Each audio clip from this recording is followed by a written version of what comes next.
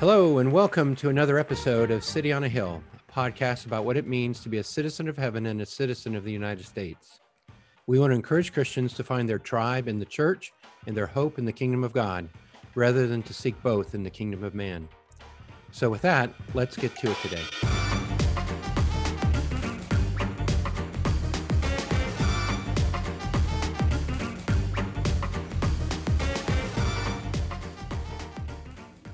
Well, hello, I'm Eric Estep. And I'm Scott Ravely. And this is the City on a Hill podcast. Welcome back, listeners. Welcome back, Scott. How are you? I'm warm. It's warm here today in our studio, which is exciting because it was so cold this spring, I told myself I'd never complain. So just for the record, that wasn't a complaint. It just was a fact. It's just a warm. fact. It's just a fact that it's warm. It's not a complaint. You have no response to the fact that it's warm. It's just warm. I'm unemotional about that. Yep. I don't think that's true. Oh, man. Yes, it is. And don't make me laugh, though, because I'll get warmer. Yeah. It's taking too much energy, and we're just warming That's ourselves right. up. So, what do you think we're going to talk about today? Where are we aiming for? We're not just going to talk about the weather, though that could be interesting. Yeah, that's not exactly under our control or anything that not much we can do about it. But there are some things under our control, and one of them is what is commonly called culture, and that is something I think is probably worth talking about, and we're going to talk about it here because really two reasons. One is that engaging culture is one of the things that ends up really influencing the church and how the church perceives itself. And one of the things we're trying to do with City on a Hill is keep the church on task, help the church remain faithful to its calling in the midst of pressure that comes from politics or culture. And it turns out that politics is really, for some people especially, much of the answer to the question, how do we influence culture? Right. You say, how do we influence culture? Many people say, well, politics is certainly Right. one way, and it is. And so I think... And also part of culture. Boom, boom, boom. I'm just thinking it's getting meta over here. But Eric's thinking. Eric's thinking. And when Eric thinks, it gets meta. Yeah, there we go. Oh, dear. But anyway, I think it's probably helpful to start off with... a definition of culture and what we're talking about.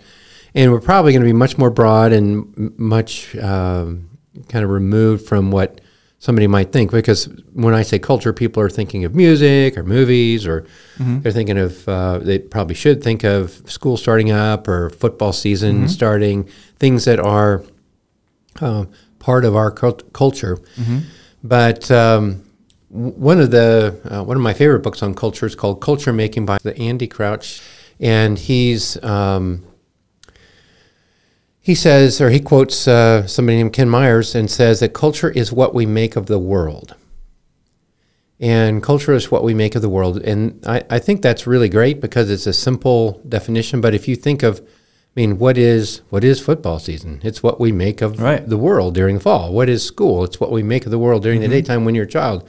What is a car? It's something we make of the world, or just basically anything, music or anything that you would think is cultural. It fits really that description. And if it's something we don't make in the world, say a river or a mountain, it's not culture. We might make a map that includes rivers and mountains. And when we do that, then we've engaged in culture. Because we're representing something and we're making something of the world. So for what it's worth, I hope that's helpful. That is helpful. And today I was at the county fair. Something we make of the world. Something we make of the world. And actually had a little bit of those thoughts because I spent every summer as a boy at the fair every day, sunrise to sunset. I did too. Because we raised pigs and we showed the pigs and auctioned the pigs. So that was a great time. But I didn't really have a very good outside perspective of the fair. That's just what you did. And then here I was at the fair today and was just observing this is a very interesting making of the world. Cultural experience. We got the booths, and we got the food, and we got the animals, and yeah. There's a special grounds for it. That's a very human, which is almost like a dumb thing to say, right? It's a very human thing that has happened with the county fair, and it's something we do, and even county by county. We organize ourselves around people bringing their stuff to their county fair agriculturally. It's super fascinating. So we're here, just a couple of farm boys talking about the county fair, because I spent my summers in the county fair too when I was growing up, but with sheep, not with pigs. But I'll tell you, the auctioning at a county fair is a good deal for a kid. Oh, it's fantastic. And so I got my first drum set. That's actually, I was thinking about that this morning for some reason. That's how I financed my trip to Iran when I was in high school, was from the sale of sheep. This has become the fair reminiscing tour. There you go. All culture. Well, you think about it. I mean, we're going tonight to the rodeo at the fair. You were there today, but I'm going to the rodeo, which I'm deliberately going to wear shorts to the rodeo, which is a cultural faux pas. That's true. But I'm going to do it anyway because it's really hot. And we're going with some... It's going to look really weird with the boots, I'm just saying. Some young people. We're going with some young people from Slovenia. And we're going because it's a cultural event. I mean, that's really the explanation for why we're going to the fair tonight, because it's a cultural experience. Meaning we make some different things of the world here than they do over there, and they've never seen anyone make this kind of thing of the world, which it makes me laugh because since you and I both grew up there, right? Right. But I think it's important for us to say that. Now, when we talk about county fairs or football season, we're kind of on safe, you might say, safe moral ground. Some people might take some, moral umbrage to their treatment of animals or safety at football game, football players or something. But for the most part, that's pretty safe. When you start talking about other cultural things like movies or pornography or, for some people, public school curriculum or whatever, you're going or industry or business or or capitalism, all of these things that we make of the world. Every time you start, venturing very far into culture past the county fair, you start having really moral conversations, and you have to decide how do you engage those cultural, things. What is it about that cultural event or that you have to? How does the Bible or your Christianity interact with those cultural artifacts? That's that's really the question that we run into, and then you broaden that a little bit, and the question becomes, how does the church engage the culture? Right. And that how does the church engage a culture, I think, is going to be the topic for today, because there are a number of things, and just we're going to depend real heavily today on Center Church by Timothy Keller, doing balanced gospel-centered ministry in your city. And y'all should read that book. I require it in some of the classes that I teach because it's just so good. But he gives an interesting story about why this is an issue, and it's an issue for us. He talks about his parents who were born in the 1920s, who were evangelical Christians, and he talks about his wife's parents who were born in the same decade and in the same state, but were not evangelical Christians.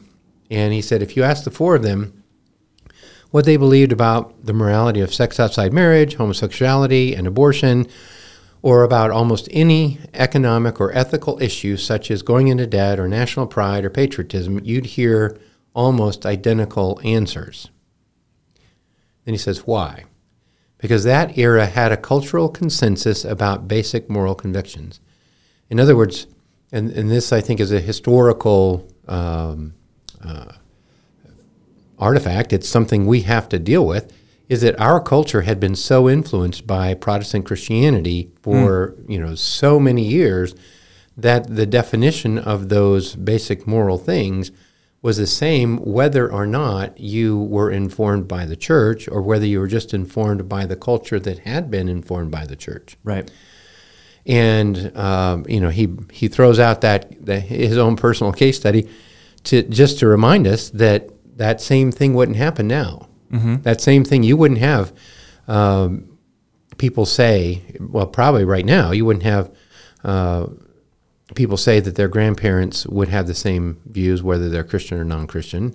I would think people your age, your grandparents would probably be different. But you think about the next generation, the generation after that. I mean, people who are my contemporaries, there is a big difference between how they view those moral things than if they're in the church or if they're out of the church. And so I think that's something that we've got to really own up to and say, yeah. And then what do you do about that? Right. See, that's I think the question. What do you do about that? Because for some people, the thing is you fight. For others, is you withdraw. For some, there's all sorts of answers. And Keller in his book gives us several of those. But if I can read one of his quotes before we jump further in, because we're talking about culture and what of it. Is it good? Is it bad? Is it helpful? Is it not?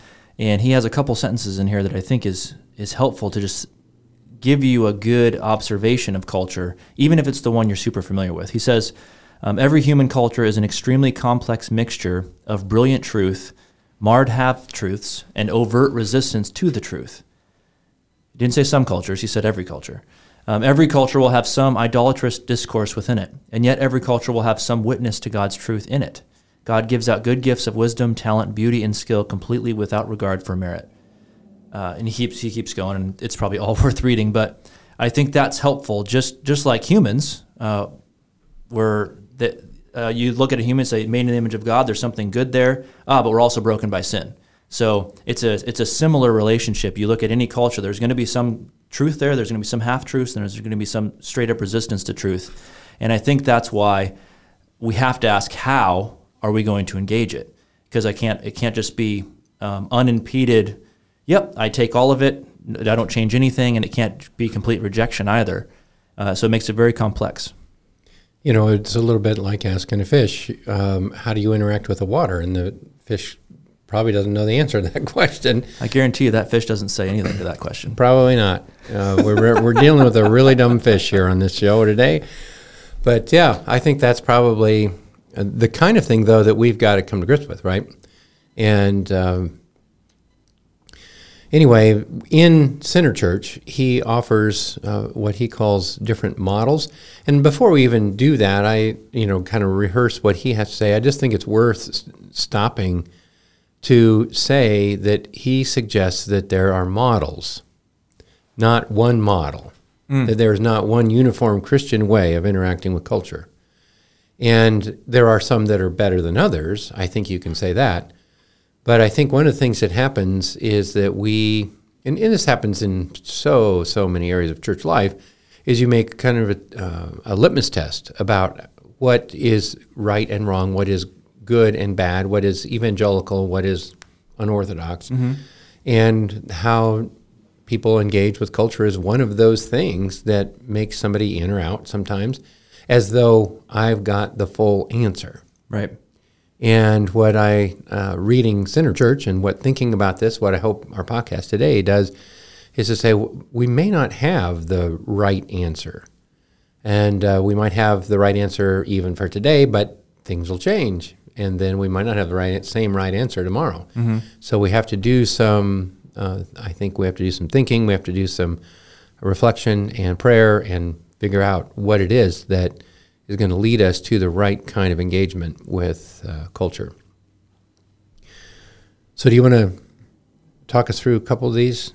Yeah, let's go with the first. We'll just talk about transformationist model. Should we talk about Niebuhr a little bit, or Niebuhr? You could if you want. We could. So what Keller does in his book, and again, if you haven't read it, you should read it. Just buy that book. It's on Kindle. You can do it. It's easy. It's actually not on Kindle. It's not on Kindle anymore? I just still have it on Kindle? Yeah. No, I've tried it. Like I told you, I have classes read it, and we couldn't get it. We couldn't even get the full book. They like cut it up because it's such a such a It's like a textbook.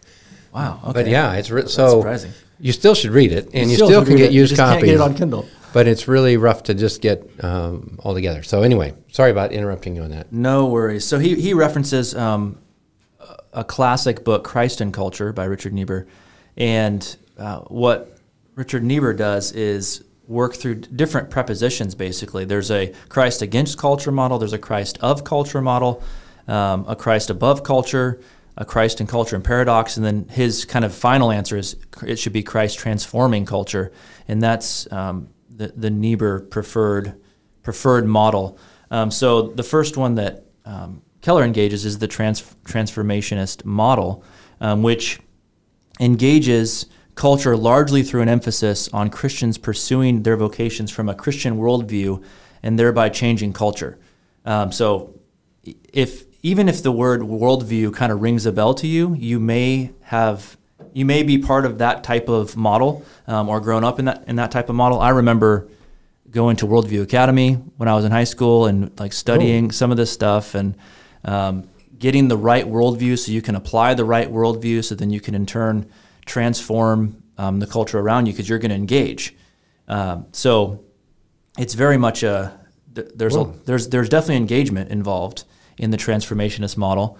And we can walk through all this, but one of the key things is they would view secular work as an important way to serve Christ and his kingdom. Just as one would do ministry in the church, you would do ministry somewhere else. You can engage maybe politics, you can engage something else, but you're going to be the Christian in that place. You're going to be the Christian in the workplace. You're going to be the Christian in whatever realm you're in with the hopes of transforming. So then you're going to transform the culture. So that's I keep wanting to say posture, but that's the model. So how does a Christian engage culture? The main aim is transforming because we're assuming something is broken about it. So let's do the transforming work by the way we engage our work in the culture. And so I think that's again one of the reasons that we're taking this up here is that Christians who engage in the sphere of politics, for instance, the assumption is that they will engage politics to transform politics into something Christian. Mm-hmm. See, or to engage in the school to transform the school into something Christian. And that is really, I think, an assumption that is right. Maybe over the top, probably. That one goes back to our question we did a couple episodes ago, where I have people come up and say, "Oh yeah, we need more Christians in politics." My mind usually goes to transformationist. Like, oh, are you trying to? They're expecting you make an institution Christian. They're expecting you to transform the entire state of Oregon into right, which is not. Not Good luck with that, Eric. So, what are some other problems with the transformationist? Well, these are Keller's evaluations, right? Mm-hmm. And he suggests that the very fact that you're talking about it as a worldview places it in the realm of the intellectual world or cognitive. It gives you kind of a cognitive outlook on the world, mm-hmm. which has it's only part right. I think the transformationism is often marked by an underappreciation for the church that really it is the Christian who is involved in the secular society, and that's sort of it. The witness of the corporate church is underdeveloped in this view. He suggests that transformationism tends to be triumphalistic, self-righteous, and overconfident in its ability to both understand God's will for society and to bring it about. In other words, the expectations of this transformational model are a little bit too high, and then it puts too much stock in politics as a way to change culture, which he wrote this several years ago, and it was really probably a decade before he wrote this, or maybe 2 decades before he wrote it, when the evangelical church really was putting stock in politics, and there was a moral majority and all of that to change the culture. And then his last critique is that the transformationists don't recognize the dangers of power. They'll pursue political power in particular, and not recognize that creates an issue for for Christians when Jesus set aside his power, and then to suggest that the Christian answer is to grab for power is a little bit problematic. So that was his critique of it, and I think it's important to say that there is a lot that's good about it, and that it's I think worth thinking about. But I think it's also we need to be humble and say, well, maybe there are some other ways to look at it. So another way, Okay. in the second one that Keller deals with is he calls the relevance model, and I think in the Niebuhr, or is it Niebuhr or Niebuhr? Niebuhr, I think. Niebuhr. I think in the Niebuhr way of talking about it, it'd be Christ of culture, I think. Yeah, this one. So in the relevance model, the model sees Christianity as being fundamentally compatible with the surrounding culture. So if you're talking about there's good and then there's brokenness, the relevance model is going to emphasize the good and the good in culture. So it's easier to take on more of the culture and not have to transform it, not have to change it. Keller talks about those in the relevance model being very optimistic about cultural trends and feel less need to reflect on them or exercise discernment or respond in discriminating ways. It's just, you can kind of just take it on. You don't have to really filter through. Let me just stop right there, right? Because I can hear some listeners saying, well, of course, that's ridiculous. You can't just take on, you can't adopt it without thinking about it. You can't, they're not compatible. Well, I think what you're saying is not that they're completely compatible, but you're saying there are good things in culture, no doubt, that we could utilize. I mean, I just think about the pandemic, right? And we had online church, which is a cultural artifact. It's a cultural thing. We made it of the world, and it was good to get us through the pandemic, right. And I was thankful for it. And now we have future conversations about, is that good in a non-pandemic time, and how does that relate to all the other ways people should think about church? So we have to evaluate it, but to throw it away wholesale and say, no, culture is always bad. I think this one of the things of having another model, right, suggests that, yeah, there are some good things that are useful. So anyway, I just interrupt you because I think that I just can hear people like really, frustrated about that. Right. Well, it almost assumes a different aspect of truth, and maybe potentially could overemphasize it, where transformationists would overemphasize something else, like this broken thing needs to be transformed. Yeah. The relevant would maybe overemphasize the good, and we can just take everything on almost wholesale and not have to worry about it. So those who hold to this model seldom speak of a Christian worldview, unlike the transformationists. The very concept of worldview assumes a much greater gap or antithesis between Christian truth and human culture than this more optimistic model sees, and that's what Keller said. And if you were to look at kind of who fits in this model, one of the first on that spectrum would be like a seeker-sensitive model, one that wants to be comfortable. So if someone comes in and they're from, quote unquote, the culture, you want to be able to walk in and go, oh, I'm familiar with this. And that's because those engaging a relevant model have already taken on a lot of the cultural artifacts of culture around them. So yeah, it's similar. There's not a lot of countercultural happening. You walk into a church that is more on the seeker-sensitive side, and you go, oh yeah, I'm comfortable here. I don't have to learn a bunch of new artifacts, new culture pieces, because they've already been adopted.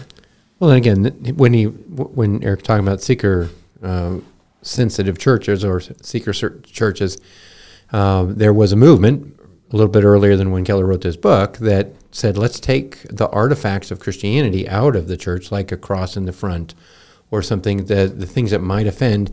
Let's bring people in, even use secular music that would people would recognize and be comfortable with, and just make that transition from outside of the church to inside the church as smooth as possible, culturally, which is very interesting if you think about what is going on there, right? And how, can you really do that? And what is the church about? But that the assumption is that you can take the culture, at least some things that are good about the culture, and make that transition to be smooth. So much so that they would say, well, why don't you try on being a Christian before you actually become one? Which, if you think about that theologically, there are some pretty serious issues with that. But the idea being that, we're going to make this culturally so smooth that you can come along this continuum into the Church of Jesus in some sort of a smooth way. But anyway, and then you're saying that's kind of the one of the first ways you'd recognize that. But then there's more, right, that goes farther. Yeah, it could be more prominent in that model. I think that would be the first step. I'm looking back at my notes.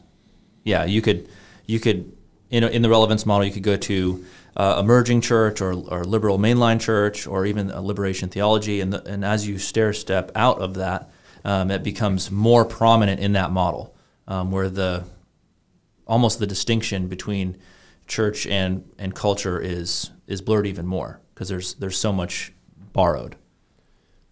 Yeah, and again, the theological questions, the cognitive questions that were raised by the transformational model are not really raised here. So, yep. So we've kind of talked a little bit about the problems that Keller brings up as we were talking through some of the distinctions. But by adapting, one of the things he says is by adapting so heavily and readily to the culture, such churches are quickly seen as dated whenever the culture shifts or changes, which I just think is super fascinating. Any of those 1990s seeker-sensitive style churches, if they have not changed, you go there now and go, oh, this is an interesting dated artifact of culture because this is like 1995, and I remember what 1995 was like. They made something of the world in 1995 that, you don't make anymore necessarily. The second thing he brings up would be the attitude this stance has towards doctrine. So if you're constantly trying to make what Scott was talking about, make it comfortable, make that a comfortable shift from culture to church, I think some of the things that are most distinctive between the church and culture are doctrine. And they're the things that it'll be tempting to soften if you're trying to remain relevant with culture, because there is clear distinction there, doctrine of the church and what the culture cares about or emphasizes. So there's going to be a temptation to soften those in this model. Yeah. That's probably good. That's good. The third one, counterculturalist model, and I believe in the Niebuhr v. Christ against culture, is given this name, this is what Keller says, because those within this model place their emphasis on the church as a contrast society to the world. So those operating in this model do not see God working redemptively through cultural movements outside the church. So they, and I think see the church as a distinct institution apart from culture, but they will discount cultural movements that could be potentially redemptive that aren't attached to the church. So we're going to keep these two things separate. There's the counterculture movement here, and then there's everything else over there, and it needs to remain counterculture. There needs to be a separation there between those two things.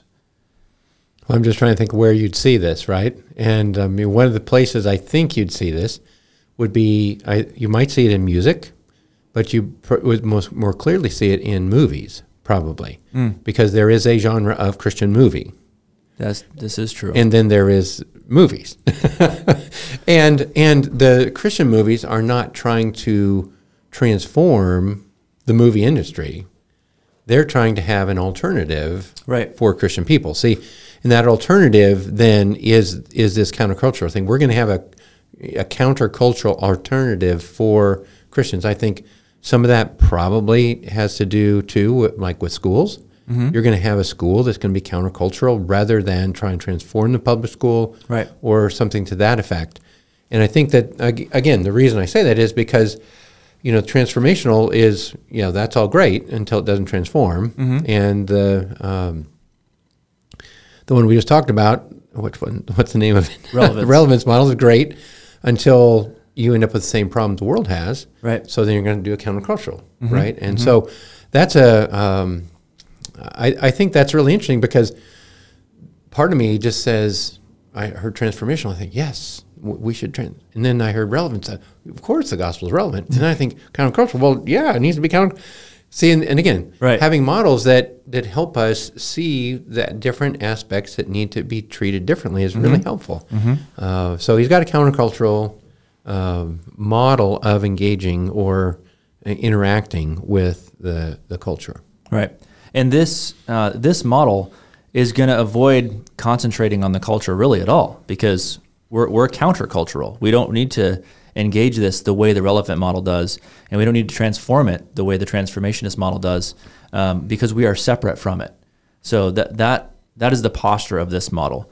Counterculturalists predict that when Christians try to make the world more like the church, they succeed only in making the church like the world, which is almost the critique of the relevant model from the different. It is. Yeah, it from is the other a model. critique, yeah. And then Keller points out, counterculturalists insist that instead of trying to change the culture through this consumeristic narrative, the church needs to follow Christ outside the camp and identify with the poor and marginalized, which, again, very biblical. That's a biblical posture. I think they're getting a lot right there. I think that's helpful. Some of the problems that Keller notes, critics of the counterculturalist model charge that it is more pessimistic about the prospect of social change than is warranted. And there's, if your model orients around countercultural, you're bound to be more pessimistic because it's automatically an adverse relationship with the culture. So you're gonna be tempted to just think nothing can change, it doesn't matter, we're not connected, so we're gonna stay disconnected. And we've talked about this here quite a bit before. It's us against them. This is very much an us against them posture, which, some transformationalists would say that as well, talk that way, but it's us against them. And then it tends to be more polarized and demonizing of business, capitalism, government, all those things. And some of those, depending on the culture, some of those are aspects of the image of God worked out well. And if you are broadly demonizing the cultural artifacts, then you're pointing out what image bearers have made that is good, that is part of participating with God in creation or recreation. And then perhaps unintentionally, this is another note from Keller, this model may undermine a church's emphasis and skill at evangelism even more than the relevance model may, which I just think is interesting. There's such a distinction there, such a countercultural posture with the culture that it's going to downplay evangelism. And that's the temptation, right? Like if you overemphasize this, then you're going to remain withdrawn from culture, which affects your ability to evangelize. Which means you withdraw from people, or you demonize them, and it's us against them. And again, I think that's a really interesting critique.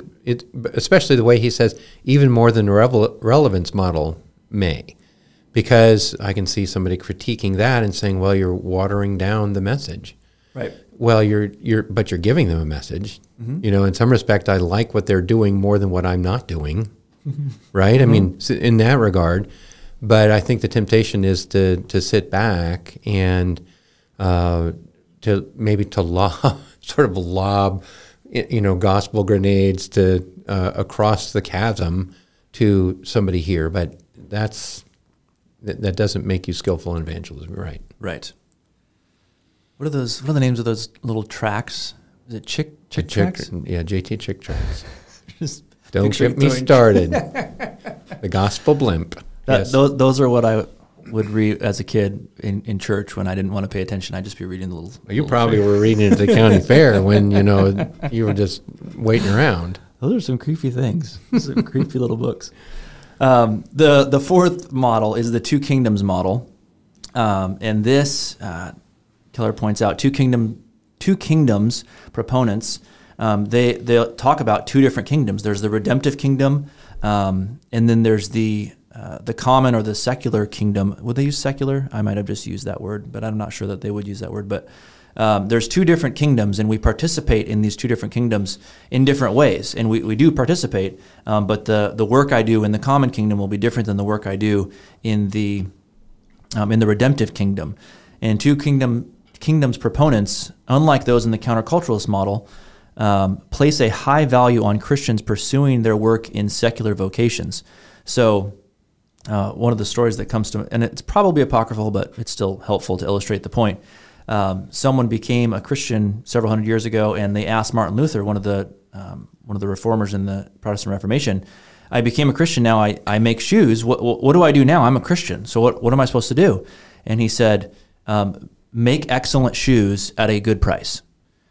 So that he was pointing out that you are in this common kingdom, so you need to do your work excellently. You need to do it well. That's how you participate well in the common kingdom, and you can do other things in the redemptive kingdom. That's more of the spiritual side of things. But there's different roles to be done, and a lot of culture happens in the common kingdom side. So what a proper response for a Christian would be to participate in an excellent way, to excel the way you do work, or the way you make a craft, or the way you participate in whatever, maybe even government. Like, you're going to do it excellently, because that's the proper way to engage that kingdom. And I think the interesting thing too is that you do it with excellence, but you do it differently than you might if you're a transformationist, because you're not trying to transform that thing. You're trying to represent Jesus in that other kingdom. And so you're not trying to make it distinctively Christian culture, right? School, political organization, whatever it is. You're trying to represent the other kingdom within the common kingdom. And that's kind of why you do the work differently. Right. The two kingdoms proponents part ways not only with transformationists, but also with counterculturalists over their view of human government and general world of commerce. So they can engage in a different way, and they don't have to. It's definitely not demonized, because there's an excellent way to engage. Common grace comes up a lot. Like what is just some of the things that are here and we can participate in the same way other people do it, but we're going to pursue excellence. And it doesn't necessarily have to be the Christian way of doing things. It's just the excellent way of doing things, which is inherently the way God would want you to do something, because there is order, there is design in creation. I'm suspecting that listeners who are paying attention will recognize some of your answers from your More Christians in Politics talk about having a really good plumber come to your house, or things like that. I mean, that's the kind of thing I think that Eric would sort of approve anyway here. I will not be pigeonholed, though. Of course you won't. Of course you won't, because you're a politician. I was like, is that where we're going with that? Thanks a lot. You said it, not me. Oh, shoot. The final implication, Keller says, of everything we have said, two kingdoms advocates are very guarded about how much improvement, if any, Christians can expect to see in culture, because they're different kingdoms. The common kingdom will not become the redemptive kingdom. The redemptive kingdom will one day be the only kingdom, but they remain separate. So you can be guarded about what you expect to happen. Like, what can we really do here? Whereas a transformationist, they're gonna go for the moon almost. Like we could change this for the better, and I think that's a pretty helpful distinction between those two views. So some of the problems that Keller brings up in this model, this model gives more weight and credit to the function of common grace than the Bible does. And one of his reasons for saying this is that much of the social good that two kingdoms people attribute to natural revelation, or common grace, or just the things that God has allowed to happen outside of the redemptive narrative, is really the fruit of the introduction of Christian teaching of special revelation, if you will, into world cultures. And I think that's super interesting. So we've talked quite a bit on this podcast about just the influences of Christianity on Western civilization, or America in general. And if you were to kind of shorten your view and then look out at the world and go, what's good about this culture, and start pointing things out and go, oh, this is just common grace, and this just happens to be what belongs to this culture, and not realize that there's history behind that is actually influenced from special revelation, you can inappropriately attribute this is just happening because people are doing this. I think we've mentioned schools already. You could talk about schools or hospitals or orphanages or saving babies that are unwanted, even just in an adoption structure. All of that happened post-Christianity and became and because of Christianity. Yes, that's. I think that's I meant where a causal relationship. Yes. Yeah. And that happened once Christians were on the scene and looking around and thinking that actually we need to care for those that most need help, that can least take care of themselves, and that has become